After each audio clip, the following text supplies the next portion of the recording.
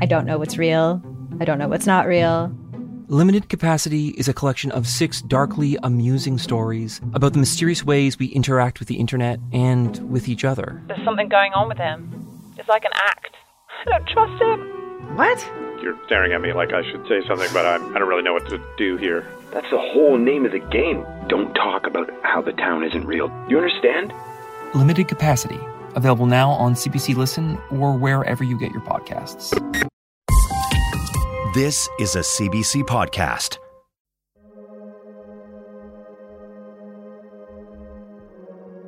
Is it about working harder? Or is it about doing your passions? And I'm still torn between working harder or doing what's easy for me, but that I do best. You know, and somewhere in the middle, there's a sweet spot. Welcome to a brand new and very special episode of Chosen Family. I'm Thomas LeBlanc. And I'm Trana Winter. Today we have one of our dream guests on the show. It's Mitsou Gélinas. Icon! For those of you who do not know, Mitsou is a Québecoise icon. She had a major pop career in the late 80s, early 90s with massive hits like Bye Mon Cowboy and Dis-moi, Dis-moi. I'm a huge fan of her music, and so getting the chance to meet her was so exciting. Of course, she was recently a guest judge on Canada's Drag Race, and she reminded everyone coast to coast why she is the legend. And I think with her being on Drag Race, there's now this introduction to a whole new audience, and so I'm so excited for people to listen to this conversation and get to know who Mitsou really is. Something that was also really exciting was that this was the first interview that we got to do in person. We have a studio set up in Thomas's friend's house, and Mitsou actually came, and we saw her car pull up outside the window. We were getting nervous and excited, and then the doorbell rang, and she walked in, and honestly, she has such a magical, powerful presence that is so warm and loving. I just started gushing right away.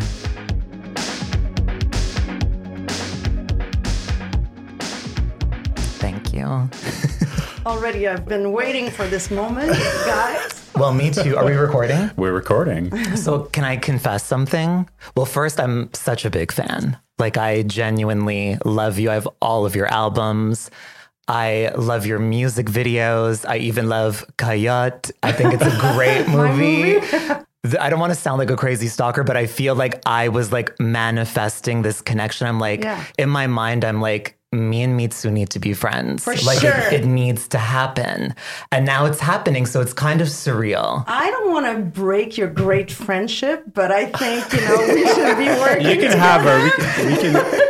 We can share. No, but we can I share have to Trana. tell you that, to me, this show is the best thing that happened since Kelly Ripa.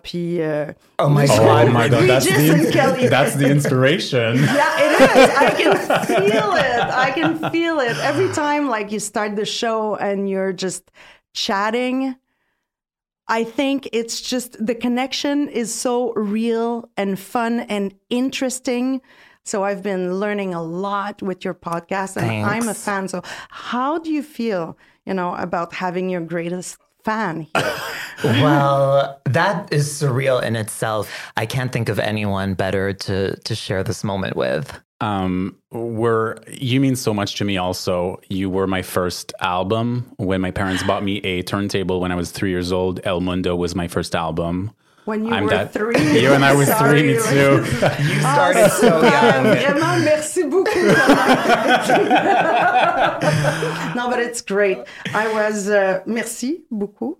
But El Mundo, I think people, yes, there's Bye Mon Cowboy, and we'll talk about it, but you always stood for diversity and inclusion, even back then. And that's my earliest memory of you, is that everybody was welcome. And you had this like message of love and acceptance in your music and your performances. And I speak for myself, for all the queer Québecoise who were born in the 80s, you raised us. And I mean, you really, really, really mean a lot to me and to everyone my age. Well, so, see, yeah. you're raising me now.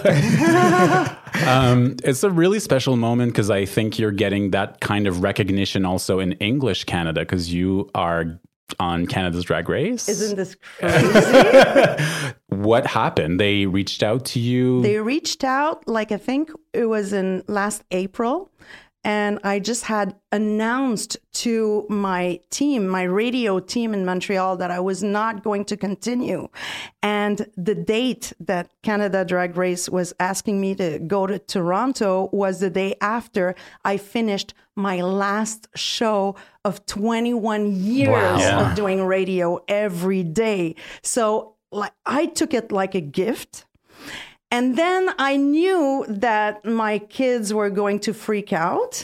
And Stella, my 18-year-old, said, "Mommy, I'm shitting myself right now." And she was literally freaking out because she's been such a fan. Do you watch Drag Race at home? Do you watch Drag Race with them? Yeah, of course. Wow. At one point, she's in the kitchen. And she says, like, "Everybody say love." And I'm like, "Oh my God, you're singing Mommy's song." And she's like, "No, it's RuPaul's." And I'm like, no. Like, he wrote a song for me.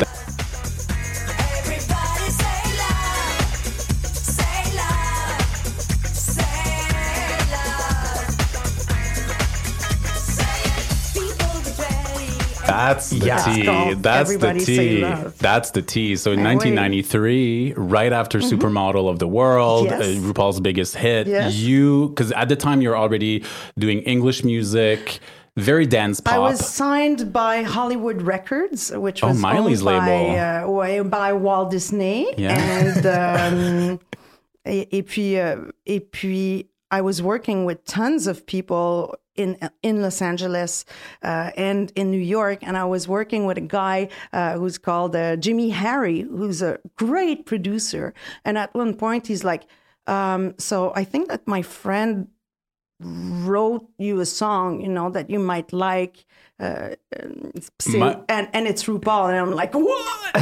This is crazy. Because it was the biggest gay hit in the world, or hit. Yeah, it was like a club hit. I was a major fan at the time. There was like Groove Is in the Heart, Delight, and Supermodel. Supermodel, exactly. And I remember like spending like my New Year's Eve dancing on this song, or on St. Lawrence Street. So RuPaul came in the studio in New York.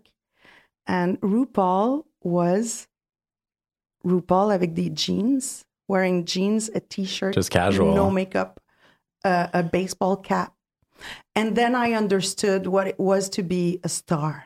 Wow. RuPaul was just so simple and shining at the same time. So I mean, I think you two have that in common. I would say that you're simple and shining. Right now, I'm wearing foundation, and RuPaul wasn't. Also, I just have to say on a side note, I love that album, and my favorite song on that album and my favorite song of yours, I don't know if you'll even remember this song, called I Really Love You. Do you remember that song? That's my favorite. I love that song. It just has this uplifting, 60s, joyful energy that just feels it feels like you're floating on air when you listen to that song. Wow. It's my favorite. Yeah.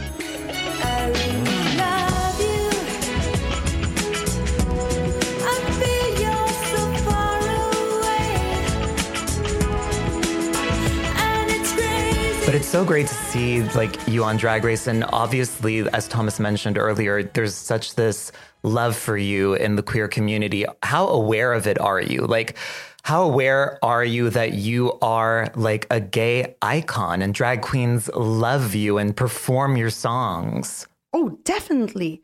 To me, it's like my little cloud, my little safety net. Yeah.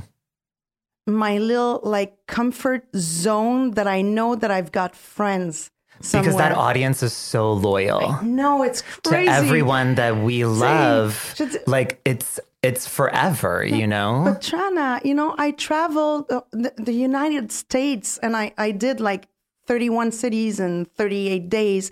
And I would go to all the gay clubs in the States, so I can tell you about, the Texas greatest gay bar, And I So that was the early 90s for you. Yeah. So that's why, to me, it's my own little pad, my own little comfort zone. So, and I feel so good in it. Yeah. Do you remember the first time you saw a drag queen perform one of your songs or dress up as you? I can surely remember the last. Okay, tell us about that. OK. C'est dans la cassette de Paulette. Oh my God. OK. So this Paulette will freak out. Paulette is my friend. Oh, but she knows because you DM Paulette. We DM'd so much. You're gonna think that it's all I do, but it's not.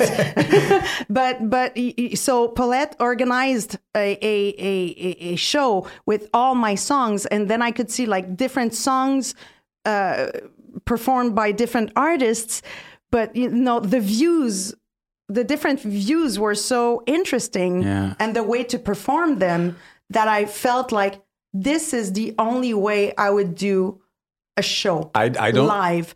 I would do like you guys perform, and I just tell my story. Yeah. This would work like ABBA. Or, like something like that, like just do my songs. But you have to do the I prefer watching you than watching me. But you have to do the finale. Yeah, I have to do something somewhere. But I love that idea, that I can almost see that in my mind. And you mean so much to our community, I think also because of your actions. You did things. It wasn't only like touring gay clubs. It was also, for example, taking an HIV/AIDS test on television in the early 90s. Can you describe that? Like, why did you decide to do that? Because it was there was a CBC show on French side of, je vais le dire correctement, on Radio-Canada, which is CBC's French counterpart. There was this amazing show which was called Studio Libre.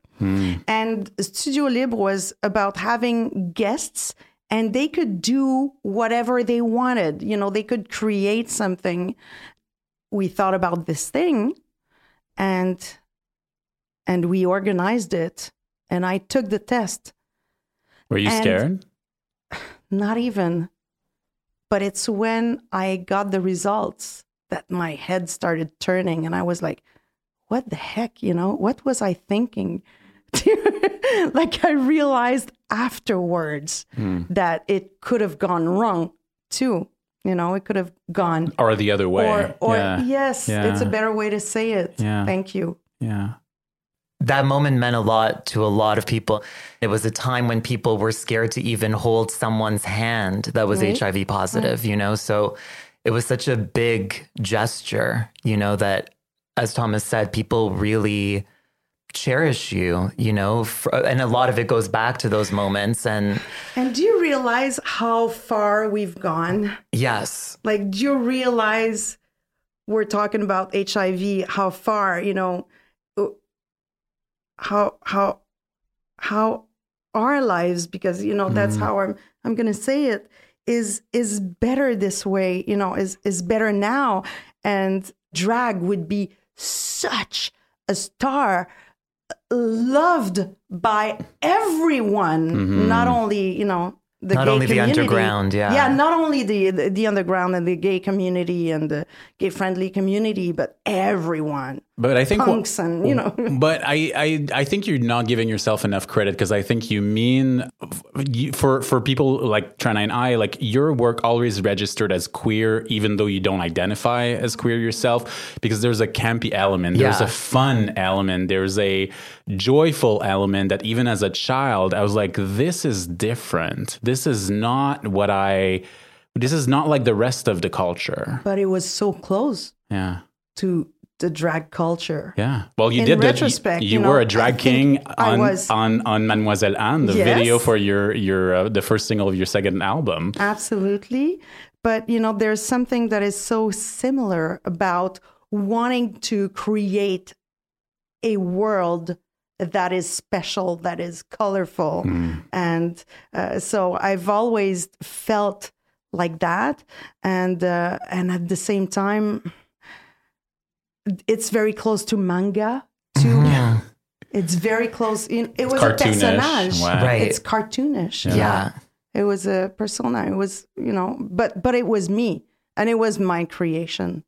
Yeah. And I mean, the fact that we still remember it all these years later, and I'd love to go back to that moment, 1988, Bye Mon Cowboy. Do you remember how that song came to you? Do you remember anything about recording it? Yeah. Yes, I do.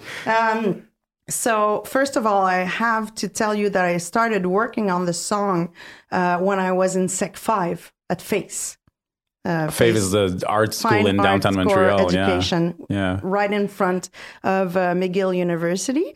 And so I was there. And I started going out pretty early in my life. So at this point, I was friends and we became lovers with Jean-Pierre Isaac, who was a he wrote songwriter so and a many producer. hits in that era. Yeah, but Yes, he started but with he was you. starting. He was starting. He didn't start with me because he started with Les Bébés. Yeah. Before that, but he was starting to be hot, and I would go dance at Le Belmont. Yeah. And I would dance on different songs, and Marcia Baila from Lirita Mitsuko was the great, like one of the greatest songs at the time. And I told Jean-Pierre, like, could you write something that is a bit like that and then a bit like that, and so he did. And when I heard Bye Bye for the first time, I was like, this is it.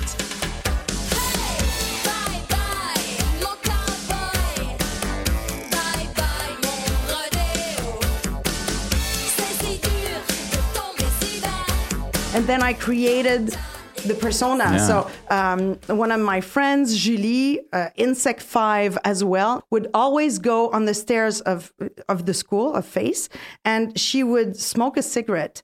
And she had this like cowboy jacket, with fringes, and she would wear her hair in braids. And I thought, this is so cool. I'm going to steal the braids. And then there was a hat. Where did you find the hat? The hat is the only thing that I actually bought for the look. The rest I owned. Wow. I had a mini skirt. Yeah. I took my mom's 60s boots. And we just, and I just created that. I had a bra. I had a little coat, and that was it. So I went to Henri on St. Catherine Street, which was right beside Les Foufounes Électriques, and I bought this hat. How much was it? I can't remember. Maybe $135 or something like that. That's expensive. I think at the time, but I'm not sure anymore. But I think it's the best investment that I've made in my life. Definitely. Definitely. I mean, that song was so big, not just in Quebec, but all across Canada. And you were so young. So I released the song, I was 17. Oh, wow. Yeah, I was not even 18. It was a wild ride from the age of 18 to, let's say, 30. So huge success with Bye Bye, more songs. Dis-moi, dis-moi, you're in your early 20s. I want to talk about this song because it's such an iconic song.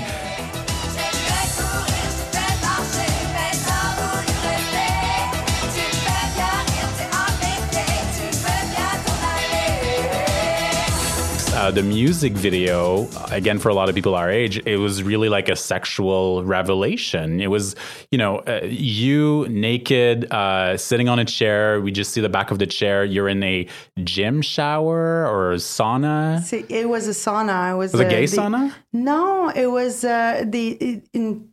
les piscines publiques. Okay. Un bain public sur la rue Saint-Laurent. And then people are showering naked behind you, obviously very hot and very athletic. Oh, yeah. Giovanni models. I have to say, I don't necessarily remember the women in the video, but I do remember the men. And they were all hot. All of them were supermodels because I had asked the owner of the modeling agency if I could have, the best. The hottest men. The hottest men, the hottest women. And you had such a sexual image at the time. It was so, and even, and I say that, go for it. What are you going to say? Once again.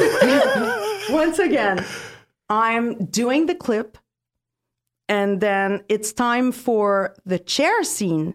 Because you might not remember, but there were clothes in that video. Okay, so I had done all the clean cleanser, the clean version, the clean scenes, and then there was the scene where I would be naked behind a chair, and then again I thought like, why did I decide to do this? This is crazy. And then we just did a close set, and I did it. But me, like I'm not like that in real life that much.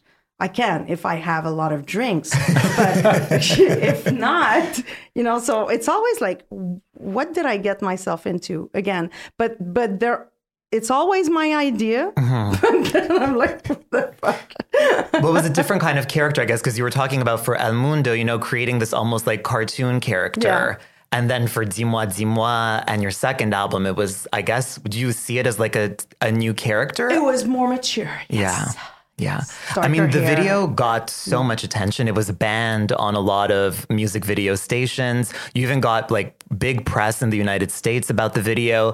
And inevitably, it drew a lot of comparisons to Madonna and what she had gone through with the Justify My Love video and Erotica video. How did you feel about those Madonna comparisons? Because you used to get them a lot and people sort of thought of you as like the Quebec Madonna. Was she an inspiration to you? Did those comments or comparisons bother you? I think we both had the same inspirations. C'était la mode, fashion, from Europe. Internet didn't exist at the time, so it was all about the Italian Vogue that I would buy. That was like $19 in import, and it was just so expensive. But that's where all the greatest pictures were. And Madonna, she wasn't. Meaning that I'm more a fan of her creations visually than her music. Okay. I'm not into pop that much personally, but always loved what she did and the budget that she had, of course, and the strength of character also that she had. I'm a much softer person, I think. What's your astrological sign? Virgo. Okay. Oh, yeah, very specific. Virgo, magazines, sketchbook. Okay, I see that. But very micromanagement. but another similarity would be the way that the culture kind of wasn't ready for her or you in terms of the image and the sexuality. And I find it interesting looking back on your career. Today we have language, we have vocabulary about being sex positive, body positive, slut shaming. Slut shaming, the time, when I heard the word slut shaming, Thomas, I was like, oh shit. That was it. I was driving on the carry, and I will always remember the moment. I was listening to radio once again, and they named, the word, the expression. I was like, shit, this is what I got. Yeah. That's what you've been through. That's what I've been through. Wait, c'est ça. Yeah. That's what I've been through. This is what I lived for so many years, and I didn't know how to fight it. Yeah. Because at the beginning you were sort of obviously the darling of the media and the press, and it worked really well. But eventually, it's almost like the media started to turn its back on you and satirize you and make fun of that element of your personality. And I remember that, mid-90s.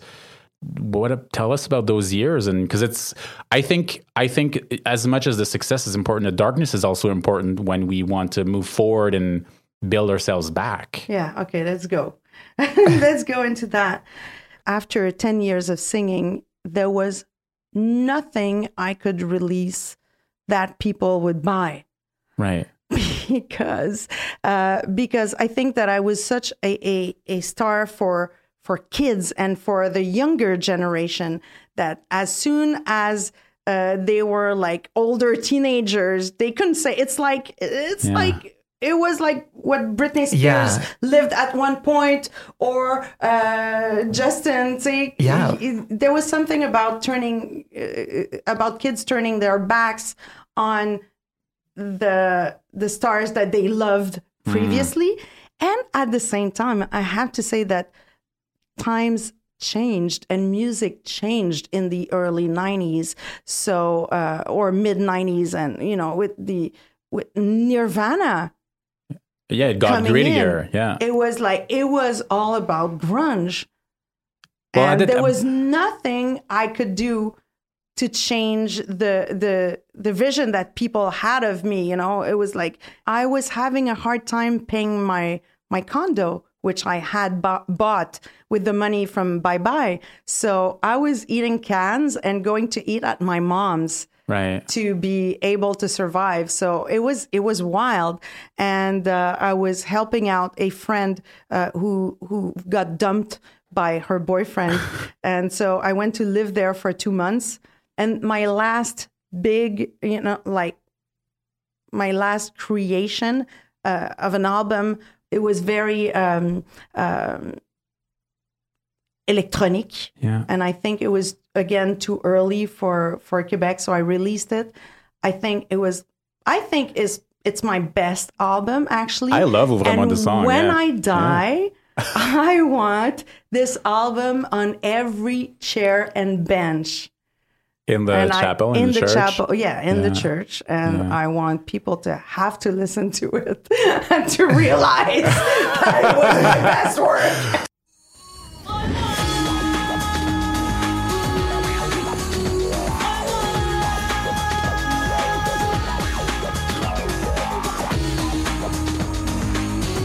So I have to ask, like, hearing you talk about that last album, and like how much you love it and are proud of it, as you should be.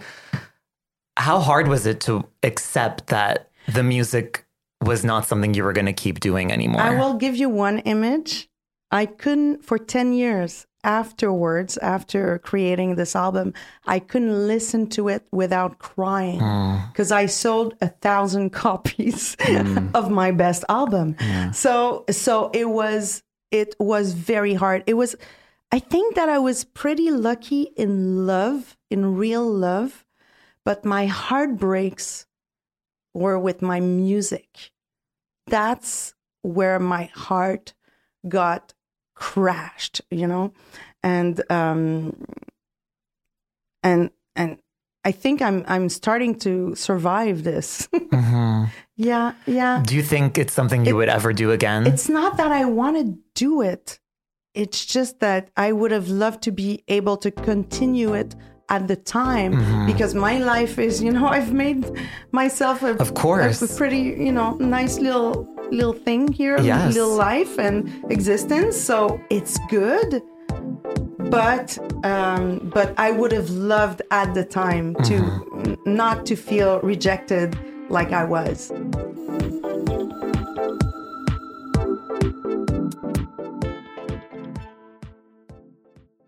Think of your favorite one-hit wonder. Or that overpriced toy your parents would never let you have. Or that TV show that no one else remembers because it was canceled way too soon. Now, what if we could fix it? I'm Francesca Ramsey. And I'm DeLon Grant. And after 20 years of friendship, we are now hosting a new nostalgia podcast called Let Me Fix It. Each episode, we'll dig into our favorite celebrities, shows, and brands of yesteryear, and then imagine what it would take to repackage them for relevance today. Think of our show as an intervention, but with way less stakes. So subscribe to Let Me Fix It wherever you get your favorite podcasts.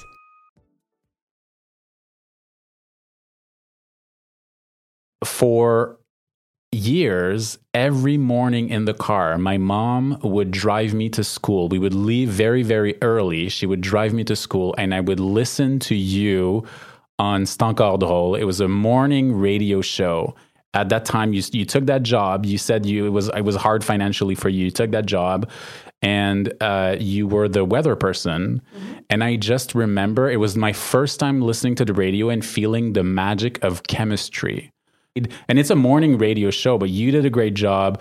The morning man on the show did a great job. Pierre Pagé. Bring us back to kind of that transition and the humility it took. You have been such a star. But then you don't know it was the beginning of the rest of your life, and life was going to be so generous with you. When I did 10 years of radio, I was thinking, okay, I'm doing it, like I've been doing it more than music, but I can bring you back with the request of doing radio, because when I was singing, I would have a few people once in a while telling me, oh, you should do radio. But I didn't take it seriously, because to me it was a big job. Right. and at one point I had started the company with Johan and Andrew, a third partner. And then right before Christmas, I'm driving with my husband-to-be to New York, because he has family in New York as well. And then we get a call, and they need to switch the whole morning show at Énergie 94.3 because it's not working out. They had started, with someone pretty well known, and it dropped dramatically, and they needed to create a new show. And so they asked me, and I didn't realize that much, or again, I was naive enough to think that it was going to be my show. And then I realized, shit, I'm only doing the weather. But that was the start of such a wild ride for you on the radio. Yes, it was wild. Fun to have people like telling me on the street. And very often what was touching were guys who came up to me and told me that I remind them of their girlfriends. Why was it touching? Because I reminded them of their girlfriends in their silly ways. Well, I think that's a quality that you have. It feels, I mean, maybe not my girlfriend, but my sister. I think that's what you have, is like you're everyone's sister, a bit cousin. Clumsy, a bit forgetful, a bit, Yeah. So, yeah. I grew up in Montreal, but in the West Island, which is a very Anglophone neighborhood. So I didn't really grow up with the Quebec culture. I was watching all American shows and English Canadian shows. And it was only later on in life that I discovered that here in Quebec, like we have our own sort of Hollywood, the star system. And you were the first person that I really discovered in that. And it made me so excited. How would you, because you're such a part of this star system, like you're still on the cover of like magazines all the time. I see you at the pharmacy all the time, Mitsou. It's weird. How would you describe the sort of entertainment industry in Quebec to someone who might not know what it is here? There is a star system not only in music, but even more on TV. It is crazy how Quebec people will watch their show. It is strong. Yeah, it's just very fascinating to me. Different, and I, it's what's making me also make a good living. I mean, you operate some of the biggest studios in Quebec where American movies are shot. Like, let's just be clear here. Do you want to talk about that? Let's just be here. It's like, like huge blockbusters are shot in studios that you owned. Yes. So the business that you started back in the day doing the weather in the morning, today, it's really impressive. Thank God. Okay. It is great that we did. We just finished Moonfall, which is going to be released next February, and it is the biggest movie that was ever shot in Quebec.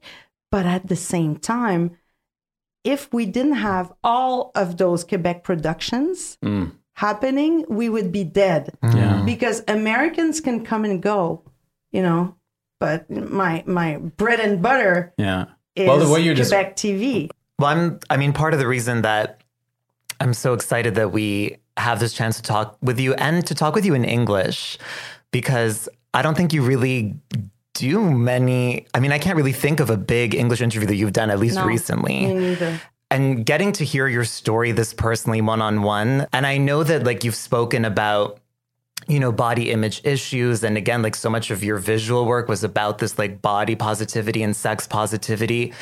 Can you, if you're comfortable, speak about that sort of journey with that the feeling that you have towards your body, the feeling that you have towards who you are? We've mentioned other pop stars, you know, that started super young, like Britney and so many other people that I'm not saying that you were taken advantage of in those days, but just the hyper attention that is put on women's bodies, especially through our public figures, our pop stars, our actresses, and you lived through it. I have many things to say, but let me start with what you've mentioned about not giving up. I don't think in life it's only about not giving up. It's to adjust. Because if you're just like continuing to do what you think should, it's not going to work. At one point, you just have to say like, okay, you know, let's try it, you know, in another way. Let's do something else. Let's adjust. And that is really important. But yes, I can talk about women in the industry. You know, we're now so open about I don't want it to be political. I was going to say we're so open about gays and drags and look at Rita Baga, but you know it's not enough, obviously. Okay, so let's put it this way. But it is now in the culture. And I have a feeling that in the same culture, women, we will never accept women as fully intellectual and sexual beings at the same time. And here's my theory. Okay, bear with me. I think that when you see someone, like when you see a sexy gal on the street and you know and you desire women, when you see someone cute, I will say, and the first thing that you will, the first reflex that you will have is to chase that person. And if you're chasing someone, you want them to be a Bambi, you know. You want him or her to be dumb. You want them to be naive enough. So I think to me there's a reflex of hoping the person is dumb. And I think that's what happened to me. I was 17. I was so proud, so strong. And I think it might have been too much. But at the same time, I didn't express myself like I do now. You know, I was just a freaking kid. Yeah. And I got nervous. And the more people would tell to my face or in the newspaper, you know, that I would read or that I would hear on TV that I'm a dumb ass, a dumb blonde, I would believe it, you know. So I really started to believe it. And it took me years to realize that I wasn't. So it has an effect on someone, as you know. And slut shaming is still happening big time. I mean, so we spoke about your, 20-year career in radio, which you just recently left. And, we spoke just now about the idea of adjustment and reorienting yourself and reinventing yourself. And I know that when you announced that you were leaving the radio, that you spoke about the idea of like new creative projects. Is there anything that you can share with us about what you have planned for this new direction? Well, today I was writing about farts, so I can tell you that. And it's in a book that I'm writing. Are you writing a book? I am, but I won't say it publicly. Okay. But I will tell you. Okay.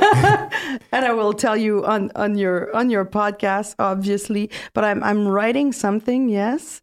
And I just created myself a little den, a little office in the country, and there is a computer table and everything, but there is also a lot of paint and a lot of des toiles. So yeah, I'm looking forward to be able to have time to paint, which is something that I did before I met my husband in my 2 years lapse. That I was a nobody, a bohemian, a bohemian, or a has-been, a 25-year-old has-been.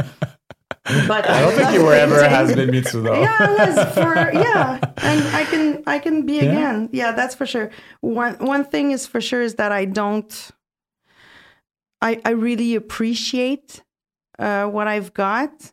And it's funny because people were asking me, do you mind when people are asking you for autographs or pictures? And I said, no, because when you lost it, you will appreciate every moment, every time someone comes to you and tells you, there's a link to their lives, even if it's a man telling me that I showed him what sexiness or that's part of it. That's part of your story. Their sexuality.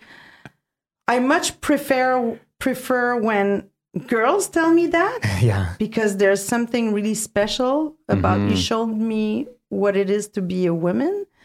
But wow, people share too much when they don't know you. That's what I'm getting. Yeah, but it's the Mitsou factor, and that's how I like it. Yeah, that's I think how you're really good at nurturing that connection and that link with people, and I think that's something I love about you. In general, if you open up, they will open up too. So yeah, love that. I want to wrap up with something very corny that they do on RuPaul's Drag Race towards the end of the season. Yeah. I don't know if that's the episode you were on, because I don't think you can say much, but they showed the contestants a picture of them when they were 7 years old, and then they asked the contestant or the queen to speak to the young child. So that's a sort of metaphor to the inner child. So my question to you is very simple. What would you tell 7-year-old Anne-Marie Mitsou Gélinas? Well, you have to learn your tables. Multiplications is very important. Math is important. Okay. Table. There are tons of things that I would have done differently. I don't like people who say that they would have kept it the same, because it's not true. I would have worked harder. I would have studied my craft harder. I'm torn right now, because is it that I would have liked my parents to be more? Is it about working harder, or is it about doing your passions? And I'm still torn between working harder or doing what's easy for me, but that I do best, and somewhere in the middle, there's a sweet spot. Okay, well, I'm so thankful that you took this time with us. I can't tell you how much it means to just be in your presence. I swear, I know it sounds corny, but there's this energy that you just radiate that feels so loving and healing, I swear. Mitsou Gélinas, To stay up to date with everything that's going on in Mitsou's world, follow her on Instagram at Mitsou Gélinas. And you can also check out her magazine, MitsouMagazine.com.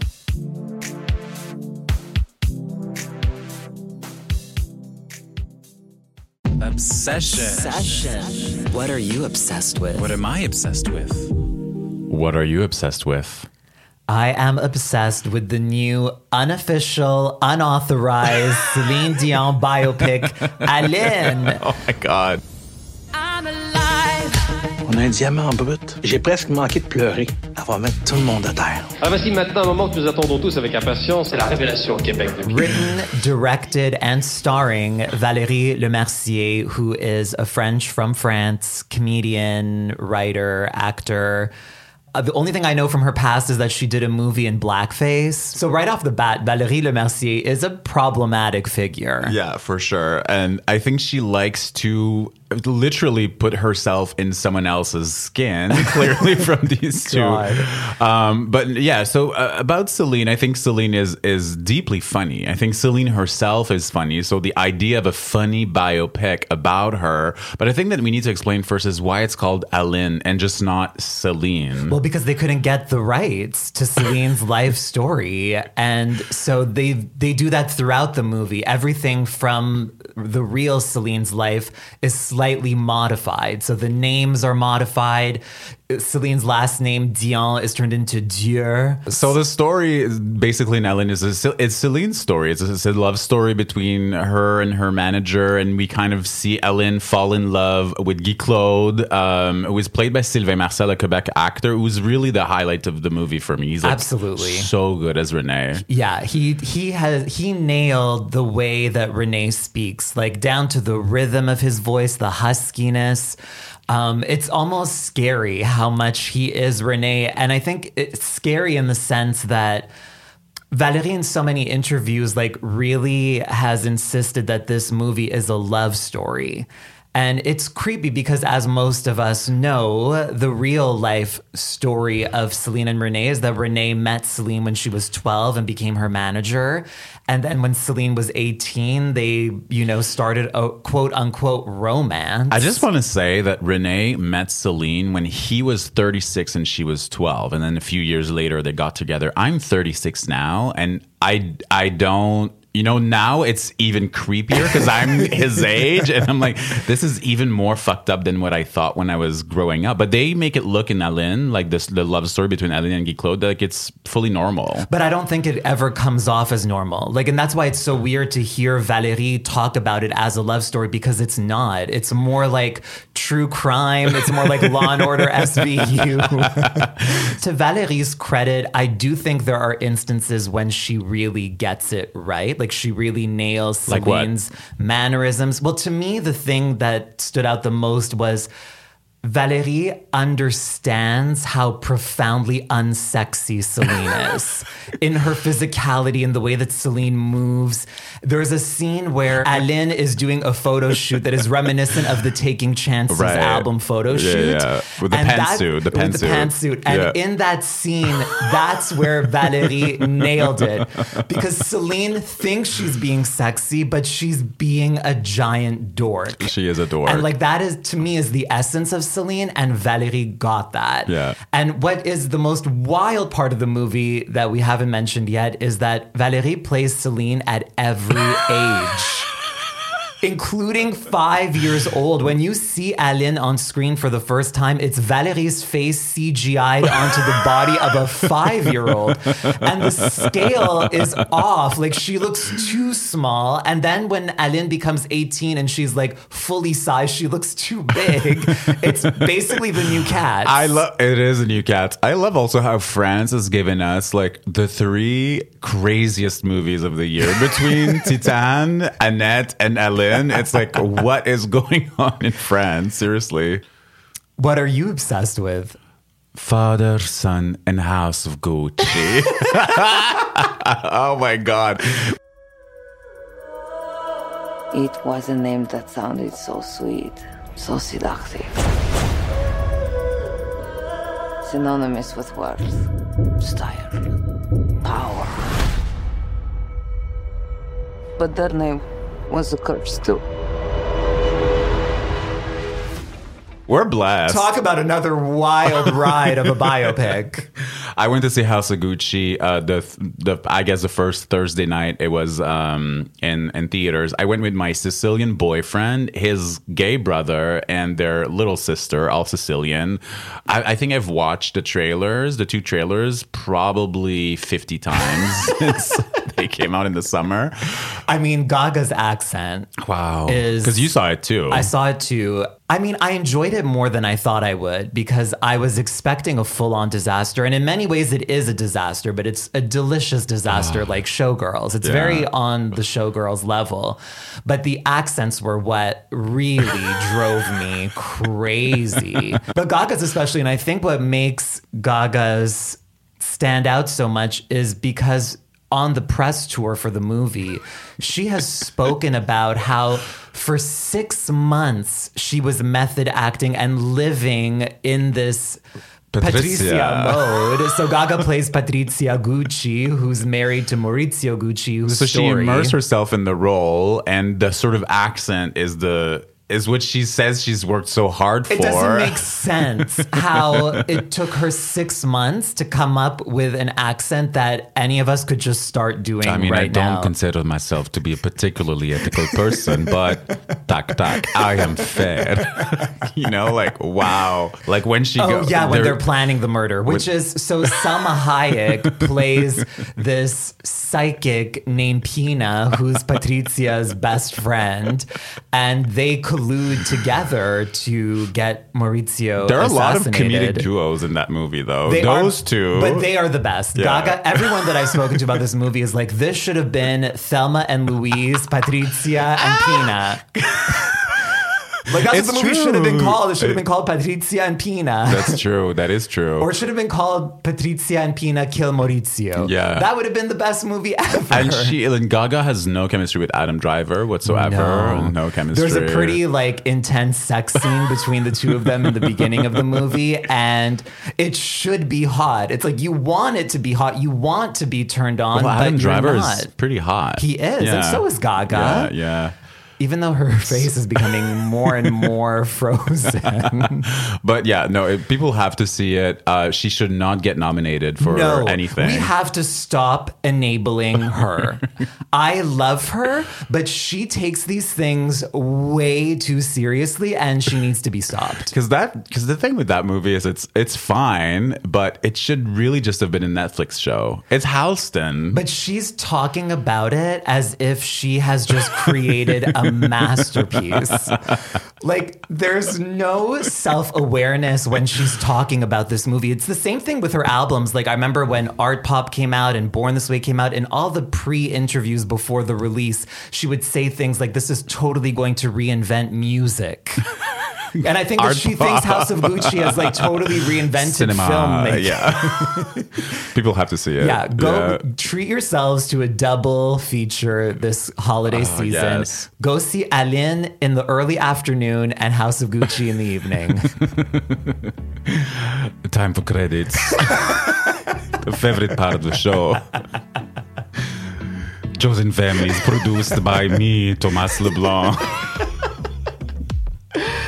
And me, Trana Winter. Aidan McMahon edits and mixes the show. Nantali Ndongo is our contributing producer. SK Robert is our digital producer. Tina Verma is our senior producer. And Arif Narani is the executive producer of CBC Podcasts. Chosen Family's music is by The Lost Boys. Chosen Family is a CBC podcast originally developed in association with Phi Studio. We are recording this season at Tomei Park Studio. There's still time to watch our Sagittarius edition of Lucky Stars, the web series that we do with Extra Magazine. We roast celebrities born under each sun sign. And we did a Sag pop music special.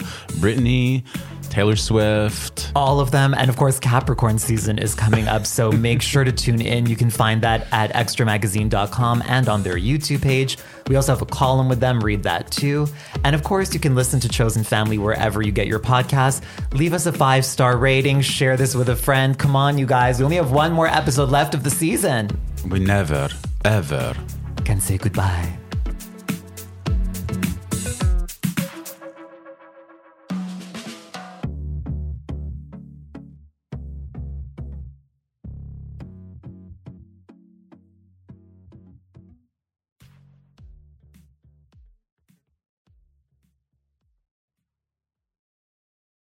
For more CBC podcasts, go to cbc.ca/podcasts.